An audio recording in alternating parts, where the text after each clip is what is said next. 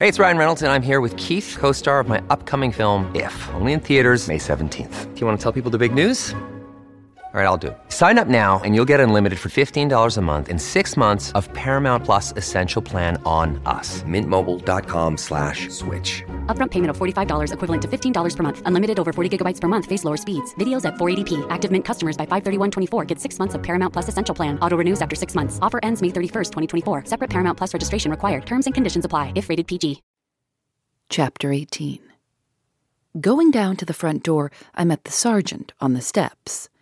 It went against the grain with me, after what had passed between us, to show him that I felt any sort of interest in his proceedings. In spite of myself, however, I felt an interest that there was no resisting. My sense of dignity sank from under me, and out came the words, "What news from Frizzing Hall?" "I have seen the Indians," answered Sergeant Cuff, "and I have found out what Rosanna bought privately in the town on Thursday last. The Indians will be set free on Wednesday in next week. There isn't a doubt on my mind, and there isn't a doubt on Mr. Murthwaite's mind, that they came to this place to steal the Moonstone. Their calculations were all thrown out, of course, by what happened in the house on Wednesday night, and they have no more to do with the actual loss of the jewel than you have. But I can tell you one thing, Mr. Betteridge. If we don't find the Moonstone, they will. You've not heard the last of the 3 jugglers yet." Mr. Franklin came back from his walk as the sergeant said those startling words. Governing his curiosity better than I had governed mine, he passed us without a word and went on into the house. As for me, having already dropped my dignity, I determined to have the whole benefit of the sacrifice. "So much for the Indians," I said. "What about Rosanna next?" Sergeant Cuff shook his head. "The mystery in that quarter is thicker than ever," he said. "I have traced her to a shop at Frizzing Hall, kept by a linen draper named Maltby. She bought nothing whatever at any of the draper's shop, or at any of the milliner's or tailor's shop, and she bought nothing at Maltby's but a piece of long cloth. She was very particular in choosing a certain quality. As to quantity, she bought enough to make a nightgown." "Whose nightgown?" I asked. "Her own, to be sure. Between 12 and 3 on the Thursday morning, she must have slipped down to your young lady's room to settle the hiding of the Moonstone while all the rest of you were in bed. In going back to her own room, her nightgown must have brushed the wet paint on the door. She couldn't wash out the stain, and she couldn't safely destroy the nightgown without first providing another like it to make the inventory of her linen complete." "What proves that it was Rosanna's nightgown?" I objected. "The material she bought for making the substitute dress," answered the sergeant. "If it had been Miss Verinder's nightgown, she would have had to buy lace and frilling, and Lord knows what besides, and she wouldn't have had time to make it in one night. Plain long cloth means a plain servant's nightgown. No, Mr. Betteridge, all that is clear enough. The pinch of the question is, why, after having provided the substitute dress, does she hide the smeared nightgown instead of destroying it? If the girl won't speak out, there's only one way of settling the difficulty. The hiding place at the Shivering Sand must be searched, and the true state of the case will be discovered there." "How are you to find the place?" I inquired. "I am sorry to disappoint you," said the sergeant, "but that's a secret which I mean to keep to myself." Not to irritate your curiosity, as he irritated mine, I may here inform you that he had come back from Frizzing Hall provided with a search warrant. His experience in such matters told him that Rosanna was in all probability carrying about her a memorandum of the hiding place to guide her in case she returned to it under changed circumstances and after a lapse of time. Possessed of this memorandum, the sergeant would be furnished with all that he could desire. "Now, Mr. Betteridge," he went on, "suppose we drop speculation and get to business. I told Joyce to have an eye on Rosanna. Where is Joyce?" Joyce was the Frizzing Hall policeman who had been left by Superintendent Seagrave at Sergeant Cuff's disposal. The clock struck 2 as he put the question, and punctual to the moment, the carriage came round to take Miss Rachel to her aunt's. "One thing at a time," said the sergeant, stopping me as I was about to send in search of Joyce. "I must attend to Miss Verinder first." As the rain was still threatening, it was the close carriage that had been appointed to take Miss Rachel to Frizzing Hall. Sergeant Cuff beckoned Samuel to come down to him from the rumble behind. "You will see a friend of mine waiting among the trees on this side of the lodge gate," he said. "My friend, without stopping the carriage, will get up into the rumble with you. You have nothing to do but to hold your tongue and shut your eyes. Otherwise, you will get into trouble." With that advice, he sent the footman back to his place. What Samuel thought, I don't know. It was plain, to my mind, that Miss Rachel was to be privately kept in view from the time when she left our house, if she did leave it. A watch set on my young lady, a spy behind her in the rumble of her mother's carriage. I could have cut my own tongue out for having forgotten myself so far as to speak to Sergeant Cuff. The first person to come out of the house was my lady. She stood aside, on the top step, posting herself there to see what happened. Not a word did she say either to the sergeant or to me. With her lips closed and her arms folded in the light garden cloak, which she had wrapped around her on coming into the air, there she stood, as still as a statue, waiting for her daughter to appear.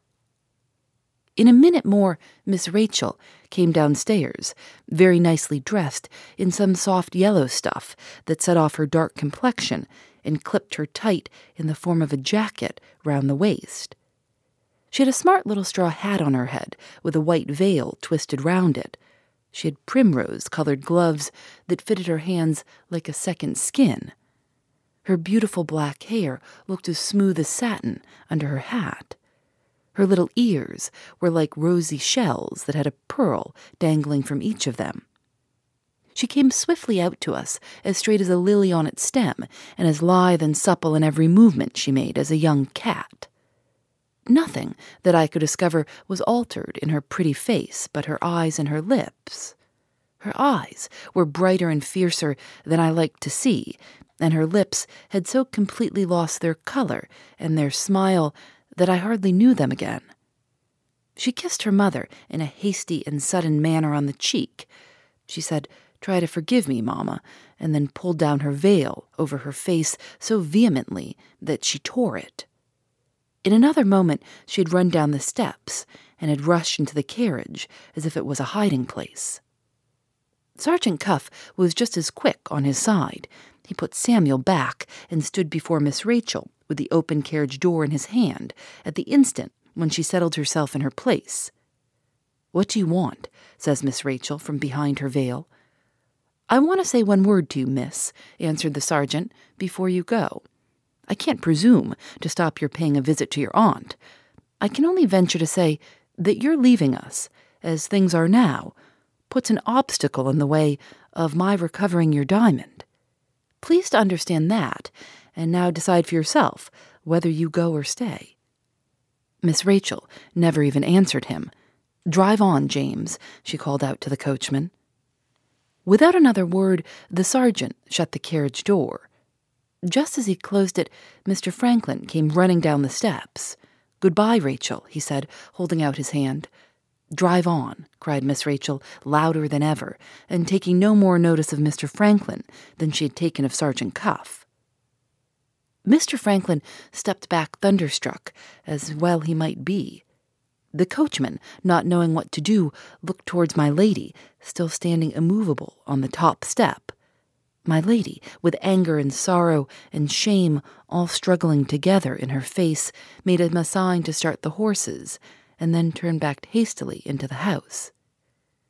Mr. Franklin, recovering the use of his speech, called after her as the carriage drove off, "Aunt, you were quite right. Accept my thanks for all your kindness, and let me go." My lady turned as though to speak to him, then, as if distrusting herself, waved her hand kindly. "Let me see you before you leave us, Franklin," she said in a broken voice, and went on to her own room.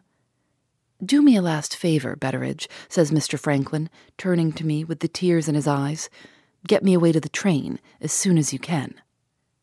He, too, went his way into the house. For the moment, Miss Rachel had completely unmanned him. Judge from that how fond he must have been of her. Sergeant Cuff and I were left face to face at the bottom of the steps. The sergeant stood with his face set towards a gap in the trees, commanding a view of one of the windings of the drive which led from the house. He had his hands in his pockets, and he was softly whistling "The Last Rose of Summer" to himself. "There's a time for everything," I said savagely enough. "This isn't a time for whistling." At that moment, the carriage appeared in the distance through the gap on its way to the lodge gate. There was another man besides Samuel, plainly visible in the rumble behind. "All right," said the sergeant to himself. He turned round to me. "It's no time for whistling, Mr. Betteridge, as you say. It's time to take this business in hand now, without sparing anybody. We'll begin with Rosanna Spearman. Where is Joyce?" We both called for Joyce, and received no answer. I sent one of the stable boys to look for him. "You heard what I said to Miss Verinder," remarked the sergeant while we were waiting, "and you saw how she received it. I tell her plainly that her leaving us will be an obstacle in the way of my recovering her diamond, and she leaves in the face of that statement. Your young lady has got a traveling companion in her mother's carriage, Mr. Betteridge, and the name of it is the Moonstone." I said nothing. I only held on like death to my belief in Miss Rachel. The stable boy came back, followed very unwillingly, as it appeared to me, by Joyce. "Where is Rosanna Spearman?" asked Sergeant Cuff. "I can't account for it, sir," Joyce began, "and I am very sorry, but somehow or other—" "Before I went to Frizzing Hall," said the sergeant, cutting him short, "I told you to keep your eyes on Rosanna Spearman, without allowing her to discover that she was being watched. Do you mean to tell me that you have let her give you the slip?" "I'm afraid, sir," says Joyce, beginning to tremble, "that I was perhaps a little too careful not to let her discover me. There are such a many passages in the lower parts of this house." "How long is it since you missed her?" "Nigh on an hour since, sir."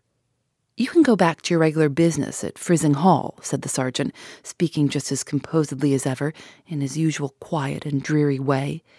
"I don't think your talents are at all in our line, Mr. Joyce. Your present form of employment is a trifle beyond you. Good morning." The man slunk off. I find it very difficult to describe how I was affected by the discovery that Rosanna Spearman was missing. I seemed to be in 50 different minds about it, all at the same time. In that state, I stood staring at Sergeant Cuff, and my powers of language quite failed me. "No, Mr. Betteridge," said the sergeant, as if he had discovered the uppermost thought in me and was picking it out to be answered before all the rest. "Your young friend Rosanna won't slip through my fingers so easy as you think. As long as I know where Miss Verinder is, I have the means at my disposal of tracing Miss Verinder's accomplice. I prevented them from communicating last night. Very good. They will get together at Frizzing Hall instead of getting together here. The present inquiry must be simply shifted, rather sooner than I had anticipated, from this house to the house at which Miss Verinder is visiting. In the meantime, I'm afraid I must trouble you to call the servants together again." I went round with him to the servants' hall. It is very disgraceful, but it is not the less true that I had another attack of the detective fever when he said those last words. I forgot that I hated Sergeant Cuff. I seized him confidentially by the arm. I said, "For goodness sake, tell us what you're going to do with the servants now." The great Cuff stood stock still and addressed himself in a kind of melancholy rapture to the empty air. "If this man," said the sergeant, apparently meaning me, "only understood the growing of roses, he would be the most completely perfect character on the face of creation." After that strong expression of feeling, he sighed and put his arm through mine. "This is how it stands," he said, dropping down again to business. "Rosanna has done one of two things. She has either gone direct to Frizzing Hall before I can get there, or she has gone first to visit her hiding place at the Shivering Sand. The first thing to find out is which of the servants saw the last of her before she left the house." On instituting this inquiry, it turned out that the last person who had set eyes on Rosanna was Nancy, the kitchen maid. Nancy had seen her slip out with a letter in her hand and stop the butcher's man who had just been delivering some meat at the back door. Nancy had heard her ask the man to post the letter when he got back to Frizzing Hall. The man had looked at the address and had said it was a roundabout way of delivering a letter directed to Cobb's Hole to post it at Frizzing Hall, and that, moreover, on a Saturday, which would prevent the letter from getting to its destination until Monday morning. Rosanna had answered that the delivery of the letter being delayed till Monday was of no importance. The only thing she wished to be sure of was that the man would do what she told him. The man had promised to do it and had driven away. Nancy had been called back to her work in the kitchen, and no other person had seen anything afterwards of Rosanna Spearman. "Well?" I asked when we were alone again. "Well," says the sergeant, "I must go to Frizzing Hall." "About the letter, sir?" "Yes, the memorandum of the hiding place is in that letter. I must see the address at the post office. If it is the address I suspect, I shall pay our friend Mrs. Yoland another visit on Monday next." I went in with the sergeant to order the pony chaise. In the stable yard, we got a new light thrown on the missing girl. Chapter 19. The news of Rosanna's disappearance had, as it appeared, spread among the out-of-door servants. They, too, had made their inquiries, and they had just laid hands on a quick little imp, nicknamed Duffy, who was occasionally employed in weeding the garden, and who had seen Rosanna Spearman as lately as half an hour since. Duffy was certain that the girl had passed him in the fir plantation, not walking, but running, in the direction of the seashore. "Does this boy know the coast hereabouts?" asked Sergeant Cuff. "He has been born and bred on the coast," I answered. "Duffy," says the sergeant, "do you want to earn a shilling? If you do, come along with me. Keep the pony chaise ready, Mr. Betteridge, till I come back." He started for the Shivering Sand at a rate that my legs, though well enough preserved for my time of life, had no hope of matching. Little Duffy trotted off at the sergeant's heels. Here again, I find it impossible to give anything like a clear account of the state of my mind in the interval after Sergeant Cuff had left us. A curious and stupefying restlessness got possession of me. I did a dozen different needless things in and out of the house, not one of which I can remember. I don't even know how long it was after the sergeant had gone to the sands when Duffy came running back with a message for me.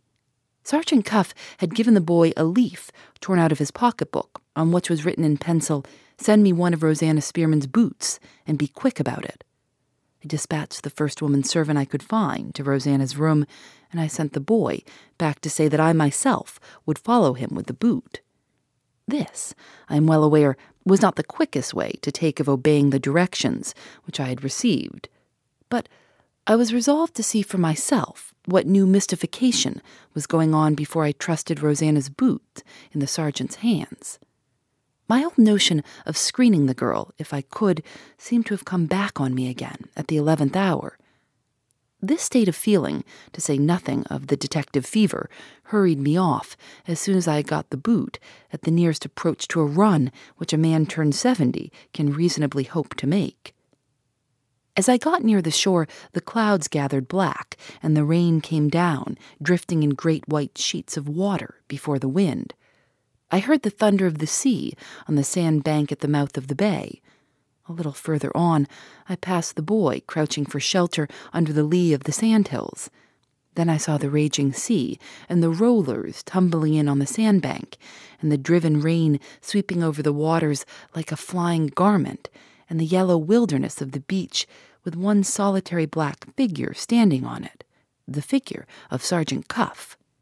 He waved his hand towards the north when he first saw me. "Keep on that side," he shouted, "and come on down here to me." I went down to him, choking for breath, with my heart leaping as if it was like to leap out of me. I was past speaking. I had 100 questions to put to him, and not one of them would pass my lips. His face frightened me. I saw a look in his eyes which was a look of horror. He snatched the boot out of my hand and set it in a footmark on the sand, bearing south from us as we stood, and pointing straight towards the rocky ledge called the South Spit. The mark was not yet blurred out by the rain, and the girl's boot fitted it to a hair. The sergeant pointed to the boot and the footmark without saying a word. I caught at his arm and tried to speak to him, and failed, as I had failed when I tried before. He went on, following the footsteps down and down to where the rocks and the sand joined. The South Spit was just awash with the flowing tide.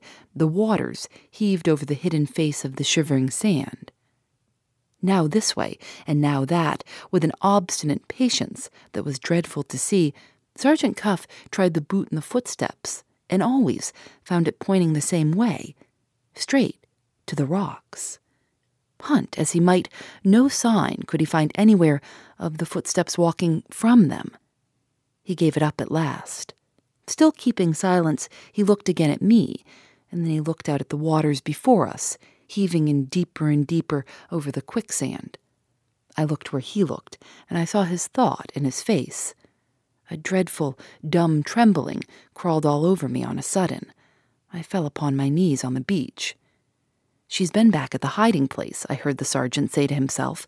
"Some fatal accident has happened to her on those rocks."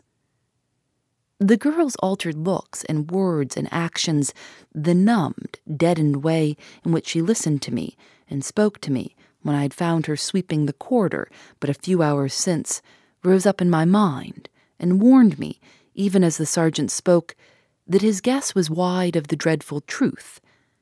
I tried to tell him of the fear that had frozen me up.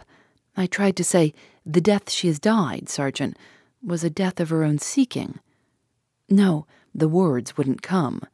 The dumb trembling held me in its grip. I couldn't feel the driving rain. I couldn't see the rising tide. As in the vision of a dream, the poor lost creature came back before me. I saw her again as I'd seen her in the past time, on the morning when I went to fetch her into the house. I heard her again, telling me that the shivering sand seemed to draw her to it against her will, and wondering whether her grave was waiting for her there. The horror of it struck at me in some unfathomable way, through my own child. My girl was just her age. My girl, tried as Rosanna was tried, might have lived that miserable life and died this dreadful death. The sergeant kindly lifted me up and turned me away from the sight of the place where she had perished. With that relief, I began to fetch my breath again and to see things about me as things really were. Looking towards the sandhills, I saw the men's servants from out of doors and the fisherman, named Yolen, all running down to us together, and all having taken the alarm, calling out to know if the girl had been found. In the fewest words, the sergeant showed them the evidence of the footmarks and told them that a fatal accident must have happened to her. He then picked out the fisherman from the rest and put a question to him, turning about again towards the sea. "Tell me," he said, "could a boat have taken her off in such weather as this, from those rocks where her footmarks stop?" The fisherman pointed to the rollers tumbling in on the sand bank, and to the great waves leaping up in clouds of foam against the headlands on either side of us. "No boat that ever was built," he answered, "could have got to her through that." Sergeant Cuff looked for the last time at the footmarks on the sand, which the rain was now fast blurring out. "There," he said, "is the evidence that she can't have left this place by land. And here," he went on, looking at the fisherman, "is the evidence that she can't have got away by sea." He stopped and considered for a minute. "She was seen running towards this place half an hour before I got here from the house," he said to Yoland. "Some time had passed since then. Call it altogether an hour ago. How high would the water be at that time on this side of the rocks?" He pointed to the south side, otherwise the side which was not filled up by the quicksand.